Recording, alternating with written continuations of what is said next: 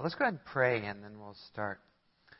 Father, we continue to worship you, Lord, and we pray that you would create new joy in our hearts, that you would give us a clear vision of who you are and your gospel, and that would start a flame, a fire inside of us that would grow hotter and hotter each day until it's shut up in our bones and we are weary of holding it back, and we cannot.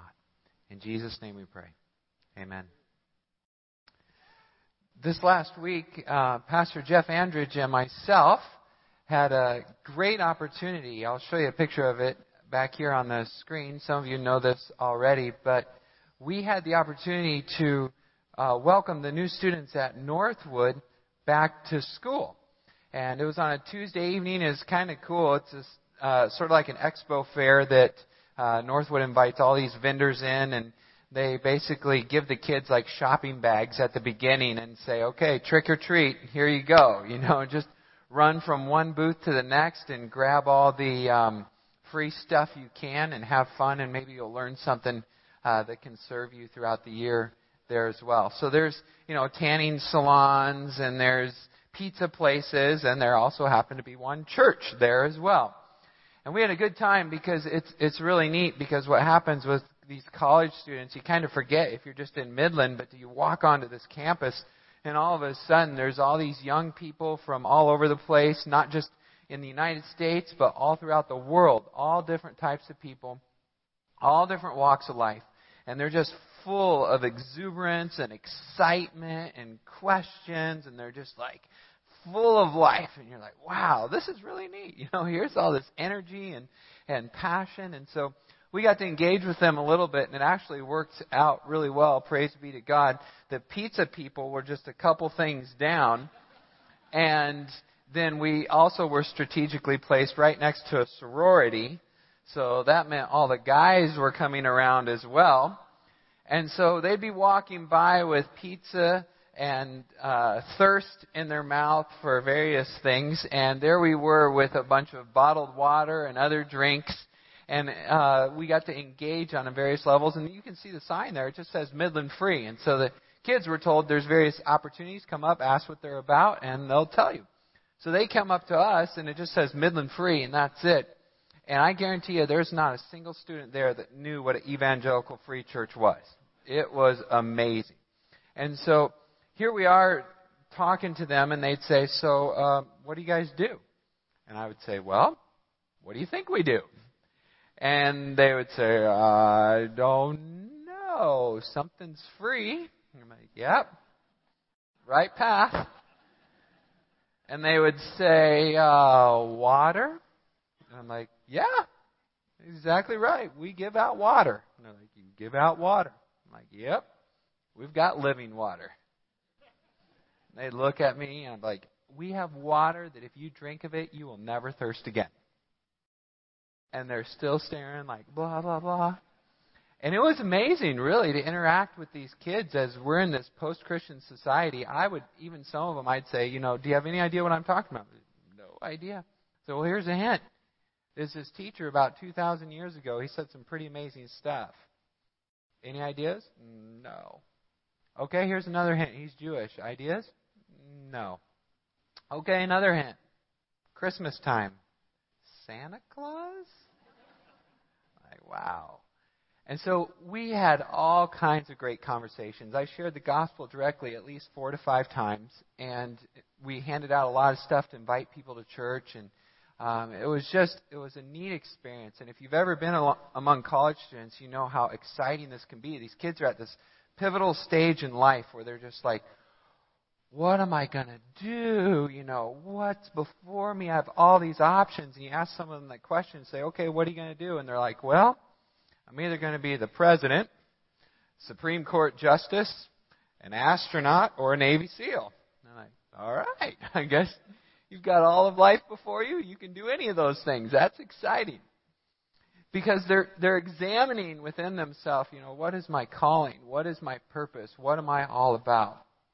Now, for some of us, we may be at a very different phase in life. You may be right in the middle and like, man, I am plugging away and there's no changing now. And you may be towards the very end where you're like, you know what?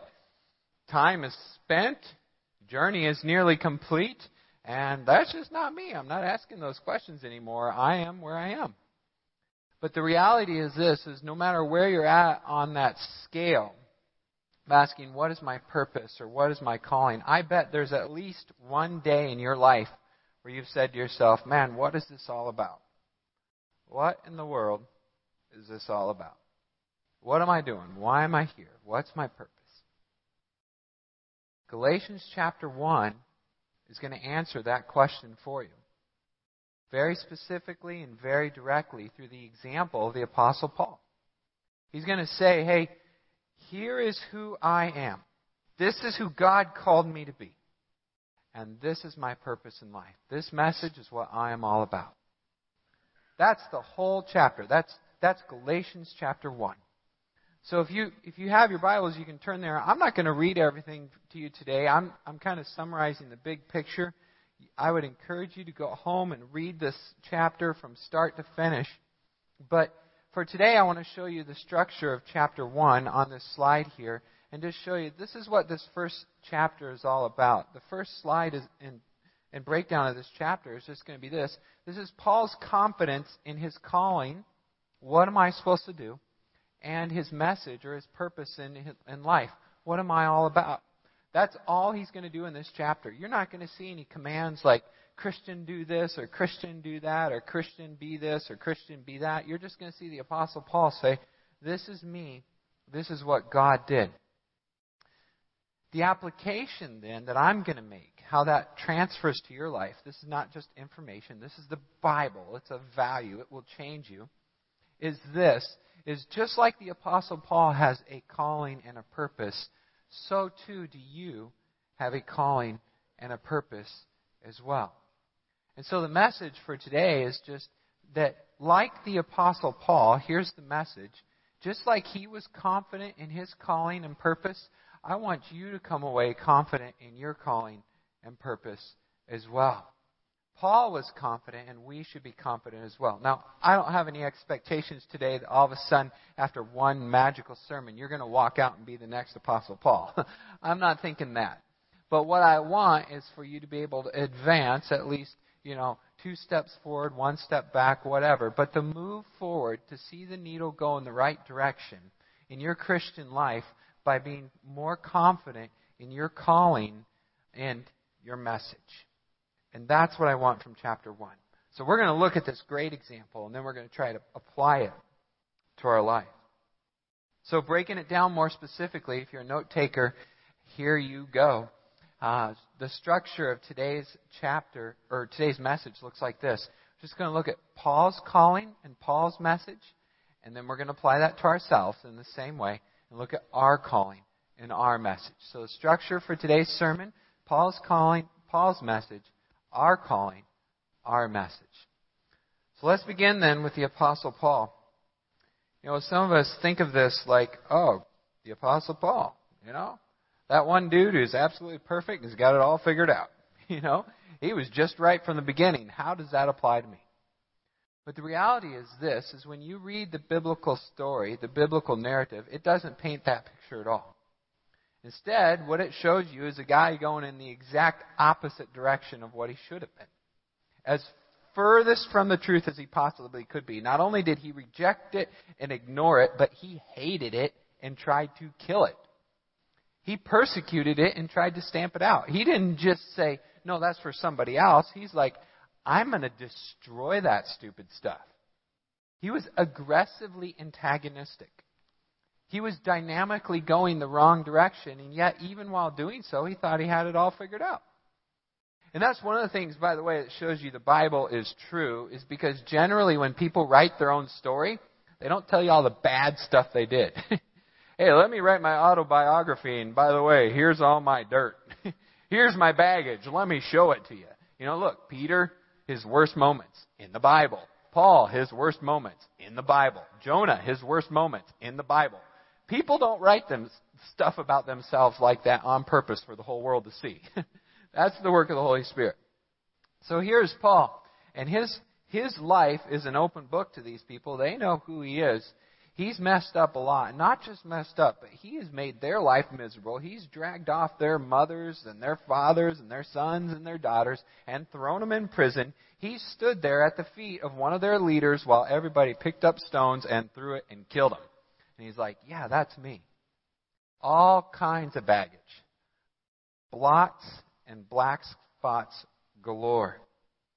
So when he comes into this, early in his ministry, this is one of the first books, one of the first letters that was ever written. When you look at your Bible, what you have now is this beautiful, complete picture. In the New Testament, it's being assembled, and there's various letters circulating throughout the church. This letter to the Galatians is one of the first ones. It's one of the earliest letters. It's flowing right out of the book of the Acts. And you can take certain portions where he says, I visited here and visited there, and stick it right next to the stuff that's going on in Acts. And you go, wow, here's that stuff playing out. The book of Galatians is just that. Written to a group of churches in modern-day Turkey, the Apostle Paul is saying, hey, here's who I am. I know you haven't met me before. I know you don't know anything about me.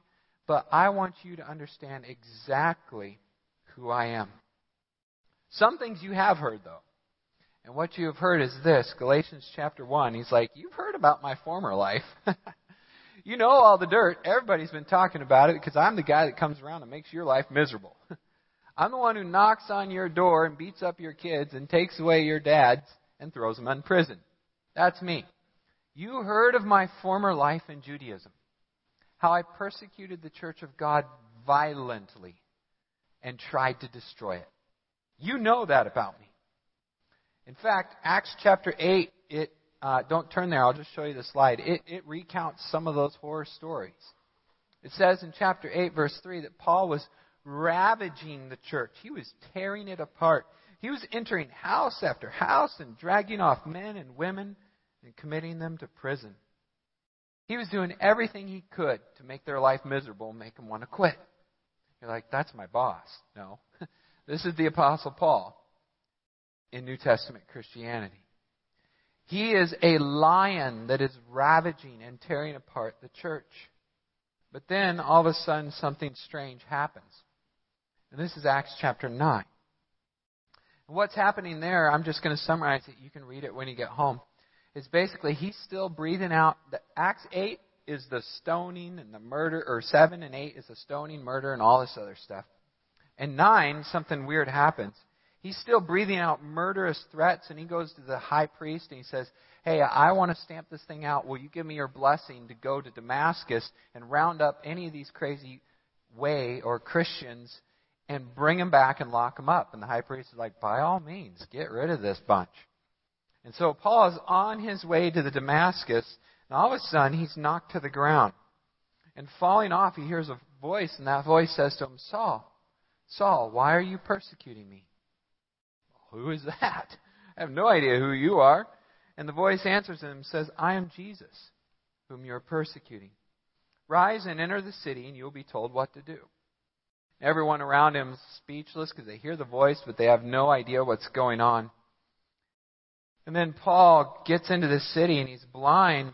And there's a disciple by the name of Ananias. And Ananias is told by Jesus, look, rise and go to the street called Straight. And then find this guy by the name of Saul of Tarsus, for he's seen a vision, and I want you to lay hands on him and pray. And all of a sudden, Ananias is like, Lord, are you sure you want me to do this? Are we talking about the same guy here? The same Saul who is like killing us? You want me to go after that guy and bless him and lay hands on him? But guess what? Yes. That's the way Christianity works. There's all kinds of people who curse us and persecute us and come after us. And guess what we're supposed to do? Lay hands on them and bless them. That's our calling. So here goes Ananias, and he goes for these people, or he goes for Paul. And he comes to Paul and he says, here I am. And I'm going to pray for you. Lord, I've heard about this guy. And Jesus says to him, no, go. Why? Verse 15 of Acts chapter 9. For he is a chosen instrument of mine He's my chosen instrument. That day, Saul becomes Paul, and his life radically and dynamically changed. As a result, at the end of Galatians chapter 1, here's what happens. When we change, when we experience the power of Christ, here's what happens. All of a sudden, we who were one way, or Paul who was one way, this is what happens in Galatians chapter 1, verse 23, end of the chapter. They who were hearing about this said, "He who used to persecute us is now preaching the faith he once tried to destroy." Of all things, what irony. And as a result, the bottom line, which is the bottom line of all things and the gospel, is that they glorified God because of it. What a radical and dynamic change. The lion who was persecuting the church became a lion for the Lord. He didn't have it figured out. He thought he did. He was in a good school. He was in the right church. He was in the good neighborhood. He had the education. He was climbing the career ladder. He wore the robes. He was seen in public. He received honor. He was on the council. He got all kinds of accolades, and he was positioned to be the next Chief Justice, Senator, Supreme Court, whatever. He was there. But all of a sudden, all of that radically and dynamically changes when the Lord God says to him, "You're going the wrong way. Change. And this is who and what I want you to be." So he changed. And from that day forth, he gave up the robes for nakedness. He gave up the accolades for persecution. He gave up the feast for hunger. He gave up the travel privileges for being shipwrecked, and he gave up the encouragement for being whipped. And this is how his life changed. After this radical and dynamic change, the Apostle Paul is moving into this new calling. And we see incredible things begin to happen. But even so, it's encouragement to me as I lead a church. Not everything is just right for him. There's difficulties. And even the churches that the Apostle Paul led didn't necessarily blossom into 10,000 person congregations on the first day. This is the great Apostle Paul. This is the guy that can do miracles like that. This is an amazing follower of Jesus Christ. And yet, when you look into his churches, you go, wow, whoa, the stuff they're dealing with, oh my goodness. And what happens is this, is if you've ever watched National Geographic, whenever the lions go out and make a kill, what's the first thing that happens? The buzzards start circulating up above. And the jackals are right back there on top of the hill waiting to come in and get theirs. And so guess what happens when the Apostle Paul starts a church? The buzzards are circling up above. The jackals are sitting right back there on the hill waiting to come in and get theirs. And he goes in and he starts these churches and he does these amazing things and people are coming to Christ and being baptized. And all of a sudden he goes to the next place and boom, they swoop in. And they come and they stir things up and they make a mess. And that's pretty much the story of the letters to the New Testament. In each one of them he's addressing something. Man, you got a problem with this. You got a problem with that. Book of Galatians is no different. This church has been established. Paul has come in. And all of a sudden, so have the Judaizers. And what they're saying to these people is, yeah, he gave you this message about salvation and Jesus, and that's all well and good, but we have something more. We got something better. You see how it sprang up out of Judaism, so don't just drop all that. Instead, continue in that. In fact, add it to your faith, because that will help you become more holy. So circumcision and Sabbath keeping and all this ritual legalism, you still need to maintain because Christ was good, but not quite enough. And what will really get you there is if you do this. We have a higher way. We've got it figured out. Follow us. And they swoop in. And the apostle is having to come to them and say, no, guys, no. Stop. Jesus is not enough? What are you saying? The Lord Jesus is not enough? Oh man, what a mess. So here in chapter 1, Paul begins to clean those things up. And he has to do so. You know, this is a weird spot for a pastor preacher to be in, right? When people attack you, how do you respond? Do you just let it go and be like, whatever, persecution for the sake of the cross? Or do you clean it up? And here in this spot, it's interesting because Paul is like, you know what? I don't really care about myself. And you can pretty much see that by the way he allows himself to be treated. He doesn't. But the message is so important. The gospel is so central that if he allows his authority to be undermined, what's going to happen in the churches? They're going to fall apart and they're going to go to new leadership with a different message and follow a different way. And he can't let that happen. And so he has to stop it right then and there and say, no, listen, I am an apostle. I am called by God. I come with the authority of none other than Christ himself. And this is the truth. Here's how things are going to go. This is the way. And so for the sake of the gospel, not for his own sake, the Apostle Paul is making it very clear in this chapter who he is and what he's all about. I am Paul, the apostle. Galatians chapter 1. Here it is. When he starts the book, I know that's a lot of feed in, but I want you to get the idea. When he starts the book, he starts off and he says, look, I am Paul. What's the first thing he says? An apostle. There's only 12 of these, baby. And they're not coming around again. I am one of the chief cornerstones of the church. Christ is the cornerstone, and the foundation is built on he and the apostles, and I'm one of them. I am Paul, the apostle. And this is not something I made up. I'm not self-described or anything like that. You know, I was going in a totally different direction. But all of a sudden, my life changed, and I got this calling not from men nor through men, but through Christ himself and God the Father, who raised him from the dead. I want you to know this, guys. Listen, verse 11. That the gospel that I preached by me is not man's gospel, for I didn't receive it from any man. That's not how I came about it. It wasn't through some slick evangelist or fancy TV show. I got it direct from the source through a revelation of Jesus Christ. Verse 12 says, look, in another version, let me read it to you from the Message. This is a paraphrase, but it's a beautiful way of saying it.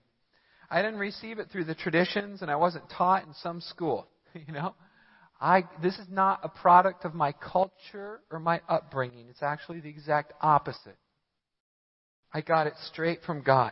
I received the message directly from Jesus Christ. For the sake of the Galatian churches, and for the sake of you and me today, for the sake of the gospel, for the health of the church, you need to know that this is true. In other words, for the Apostle Paul to be a genuine apostle, he has to have a first-hand experience, a physical encounter with the risen Savior and Lord. He has to come into contact with Jesus, just like all the others did. Otherwise, he's just another Christian who can say stuff, but it may or may not be authoritative. Otherwise, if the Apostle Paul is not like that, he's just like me, which means he's a pastor or a Christian leader, but he makes mistakes just like the rest of us. I don't come to you with apostolic authority. I can't issue statements that determine heaven from hell for you. But the apostles, man, they were that close to Christ. In other words, if they said it, you could put it in the Bible. In other words, the black letters are just as important as the red letters. And here the Apostle Paul says, I come as a royal, official, ambassador, fully sanctioned to speak on His Majesty's behalf. I come bearing the authority of the King. When I speak, you should consider it the words of Christ. I am fully empowered to say what Jesus would say. And when I speak, if you disagree with me, you disagree with Jesus. That's powerful. That is significant. And here is the apostle then presenting his calling with incredible confidence. Paul's confidence in his life change and in His authority. He's gone to great pains to explain this. And now, after His calling, He will explain His message. So just a reminder where we're at in the sermon. Number 1, we've seen the Apostle Paul and his confidence. We've seen his confidence in his calling. This is a big change for me, yet I am fully confident in who Christ made me to be. I'm an apostle. Now we're going to see his message. What is his purpose in life? So just like Paul has a calling, you'll have a calling. And just like Paul has a message, you'll have a message. So here's his message. What is his message? His message is the gospel. Stop. Please look up. When I say that term, I almost automatically, I think I know what you're thinking. Oh, the gospel. Jesus died for our sins. Good news. Right? Is that it? Is that the gospel message? If it is, I'm kind of discouraged, to tell you the truth. Because if that's all there is to the gospel, then all it means is I'm broken, forgiven, but not fixed. Yeah, I'm better because I'm not in trouble anymore, but I'm not best. I'm not where I want to be.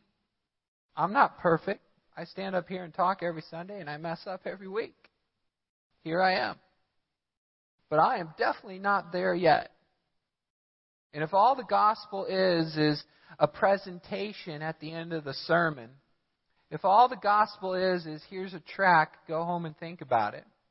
If all the gospel is heaven when you die, pie in the sky, then we are in big trouble.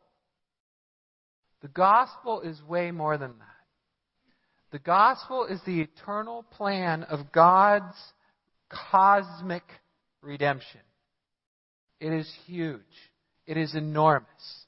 It is not just a free ticket out of hell. It is not, here's your fire insurance. It is not, let's make a fancy presentation and go home and feel good about it. No. The gospel is the enormous, overarching theme of all of creation. It's good news. That's all it is. It's good news. And if Jesus just died, to me, that's not good news. That's not enough. Then I'm depressed and I'm discouraged because He died and paid for my sins, and that's really cool, but who cares? What I want to hear is that He died, He rose again, and He's coming back. That's the gospel. And that's cosmic redemption. That is not only that He came, but that He will return. The full scope. So that what has been messed up from the beginning will be restored in the end. The gospel is not some little sales pitch. And I know we have been grown up in church, we think about it this way all the time. Hey, present the gospel. Church, please stop. That's not the gospel. The gospel is the eternal good news, not only of Christ's death, but His resurrection and His return. That's what I want, and that's what I need. And that's what our world needs too. They don't need another event. They don't need another attractional model that says, hey, come to our church. This will be really cool. You'll love this. What they need is the eternal redemption of Jesus Christ. Bring them to Jesus. Don't bring them to church. Don't bring them to an event. Don't bring them to some presentation. Bring them to Christ. That's what they need. The eternal redemption. It is creation, it is fall, it is redemption, it is restoration. That's the good news. So that in Romans 8, I think you know that passage because you say sometimes, all things work together for good. It's actually right in the middle of God's cosmic plan of redemption. It's not talking about your car. It's talking about creation. Romans chapter 8 says, for creation was subjected to futility. It's on a slide here, verse 20. In hope that the creation itself will be set free from its bondage to corruption and obtain the freedom of the glory of God, of the children of God. It is creation that has been groaning from the very beginning to be redeemed. And we ourselves, verse 23, says not only creation, but we ourselves groan inwardly as we wait eagerly for our adoptions as sons, the redemption of our bodies. That's what we want. That's the good news. That's what we're after in the end, is the eternal redemption of all things brought about by the work of Christ. From beginning to end, start to finish, it's all about Him. Now we look at this and we say, wow, that's okay. Pastor Jeremy, you're expanding things a little bit, and I hope so. I hope we can see this, and I hope we can apply it. Because it's essential for our lives, and it's also essential for this book. As you look at the book of Galatians, if the gospel just stopped with the forgiveness of sins, then the Judaizers might be right. Then in fact, you can improve your Christian growth through the process of legalism and works and yada yada. But reality says, when Paul argues for Christian growth, what he says is that you grow in the same way that you were saved, by grace through faith. That Christian growth or sanctification happens in the same way that Christian justification happens, by grace through faith. That's why you don't need circumcision. That's why you don't need Sabbath keeping. That's why you don't need the law. Because it's all, from start to finish, the same gospel by grace through faith. So that we who are not fully transformed or fully redeemed, we sit here now in the present and go, I look to the past where I was forgiven, but by faith. Totally by faith, because I haven't seen it yet, and I don't know for certain in a scientific sort of way that it's going to happen. I'm just believing that it will. By faith, I believe that Jesus will come back and fix it in the future. So in other words, in this in-between time, between my justification, during my sanctification, looking forward to my glorification, right here, I live by faith. In the same way that I was saved. I was saved by faith, and now I'm being sanctified by faith, and eventually believing that I will be glorified by faith. The whole thing, kit and caboodle, from beginning to end, is by grace through faith. This is the gospel message. And that's the message of the book of Galatians. If we look at this book, throughout the whole thing, Paul's going to say, hey, the law, we had that for a while, but it's not the end goal. The end goal is absolute glory and perfection, that which we've always longed for, to be eternally restored to us in the return of our Lord and Savior, Jesus Christ. That's the gospel. So, the gospel is huge. It's big. And I sure hope you'll get this, church. It's really funny because I come here and I say, hey, we got to focus on the gospel. And some people are like, the gospel? What do you mean the gospel? We've got that figured out. We've got the gospel. Give us the higher things. There is no higher thing. This is it. The gospel. We don't have it figured out. We're just in the middle. And we're looking forward to it being fulfilled. We live from start to finish by grace through faith. Here it is. Paul's calling, Paul's message. Now, how do we apply that to us? I know I've been spending a lot of time in the text and theology. If you want to see your personal calling, I had it on a slide, but I think I'm going to skip it for now. Ephesians chapter 1, verses 3 through 14. You just read about it. That's your calling. Ephesians chapter 1, verses 13 through 14. That's how God called you. Okay? So you read about how Paul was called. Your calling is defined in Ephesians chapter 1. But the way I think I'll try to explain it to you today is this. This is the application part of the sermon. This is the personal stuff. What I said at the beginning is the message was for you to know your calling and be confident in it. And the way I'm going to explain it is just by a metaphor, sort of an analogy, if you will. And that metaphor is this, a work of art. You see back here on this easel, this black covering over something. I haven't told you what it is yet. Are you interested in knowing? Okay, good. If you're not, then I'm kind of out of luck for the next 7 minutes, but 6.5. This, let's just say, is an amazing work of art, okay, behind it. Now, it actually is. It's really cool and beautiful, but I'm not big budget, and I'm not bringing in some, original masterpiece or anything like that. But let's pretend that it was, okay? Let's pretend that what's behind this is some, original, amazing masterpiece. One of the greats. And what happens to these things when they show up or they go for sale is they go to these big auctions. And at these auctions, only select people who have experience and knowledge and also the budget to participate are invited. And they're in small rooms, big group, fancy folks, whatever. I've never seen one and never will. But here's one of these auctions, and the folks go in and they're about to bid on this thing, and it's covered up.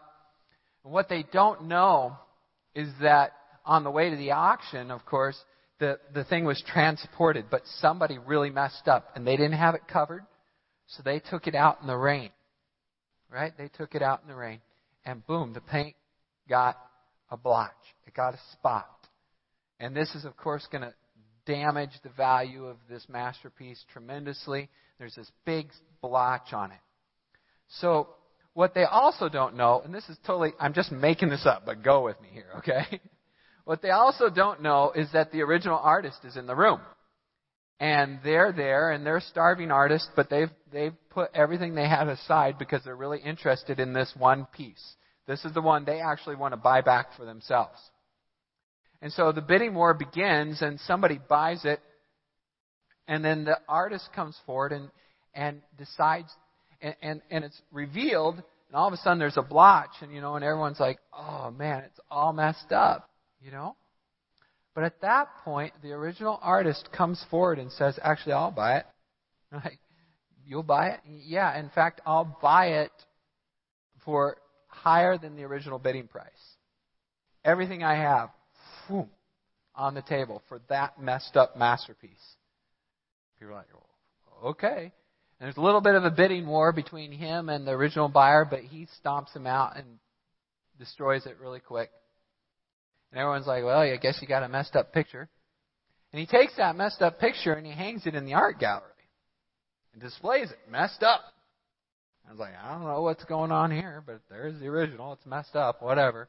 It's on the wall for everyone to see.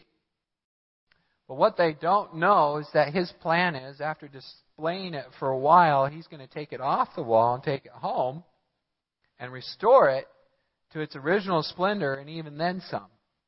Because a little bit of paint or ink blotch is no big deal, and he can make it twice as good as he ever did. And that was his masterpiece, and that was his plan. Well, church, this is me and you.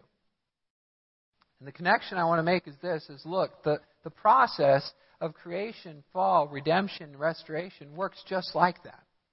See, here we are, God's original masterpiece. If you think of him as the artist, here we are, made perfect in his image, just right.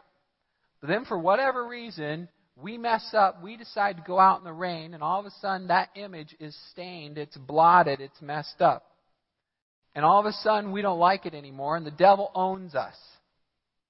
But then Jesus comes and he buys us back and says, I will pay full price with my blood for you, and I am going to put you on display. And you're like, why would you do that? I messed up. You're putting me on display? And the Apostle Paul answers that very clearly, so that his glory might shine forth all the more. Because it's one thing to display a masterpiece that's perfect, but it's even better if you take one that's messed up and make it even better. And this is what the Creator, this is what the Master Artist, this is what the Redeemer does. He comes into our world, He takes us, messed up as we are, He hangs us up on the wall and says, look, there's my work, and I am going to complete it. And so what we do then here's how this plays into us in our calling. If we're the paint, if we're the masterpiece, then when we look at ourselves, when we look at our calling, we don't say to ourselves, it's no good. How would that make the master feel? He did it. Yeah, it's a little messed up. There's blotches there for everybody to see. But how would it make the master feel if we said, that painting's just no good? But that's what we do when we say that about ourselves. We insult the maker. Because it's his image, it's his stamp, it's his signature on us. So don't talk bad about the painting, even if it's you. And if your mess-ups are up there for everybody to see, praise the Lord, all the more glory to him, because eventually he's going to fix those and make you even better. And that's the way the Apostle Paul looks at himself. He says, you guys know my past. It's a mess. It's up on the wall for everybody to see. But the Lord God has bought me, he has redeemed me, and he will restore me. And that is the gospel message. That's the full picture. And so if you want to be confident in your calling, my advice to you is this, is just think of yourself as God's workmanship. As an incredible painting, a beautiful image that, it's been stained, it's been messed up, but at the end of the day, he has purchased you, he has redeemed you, and he will restore you. As a result, what happens?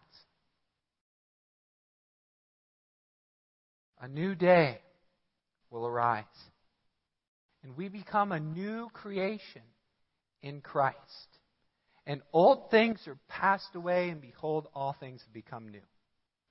And this is the life that you now live.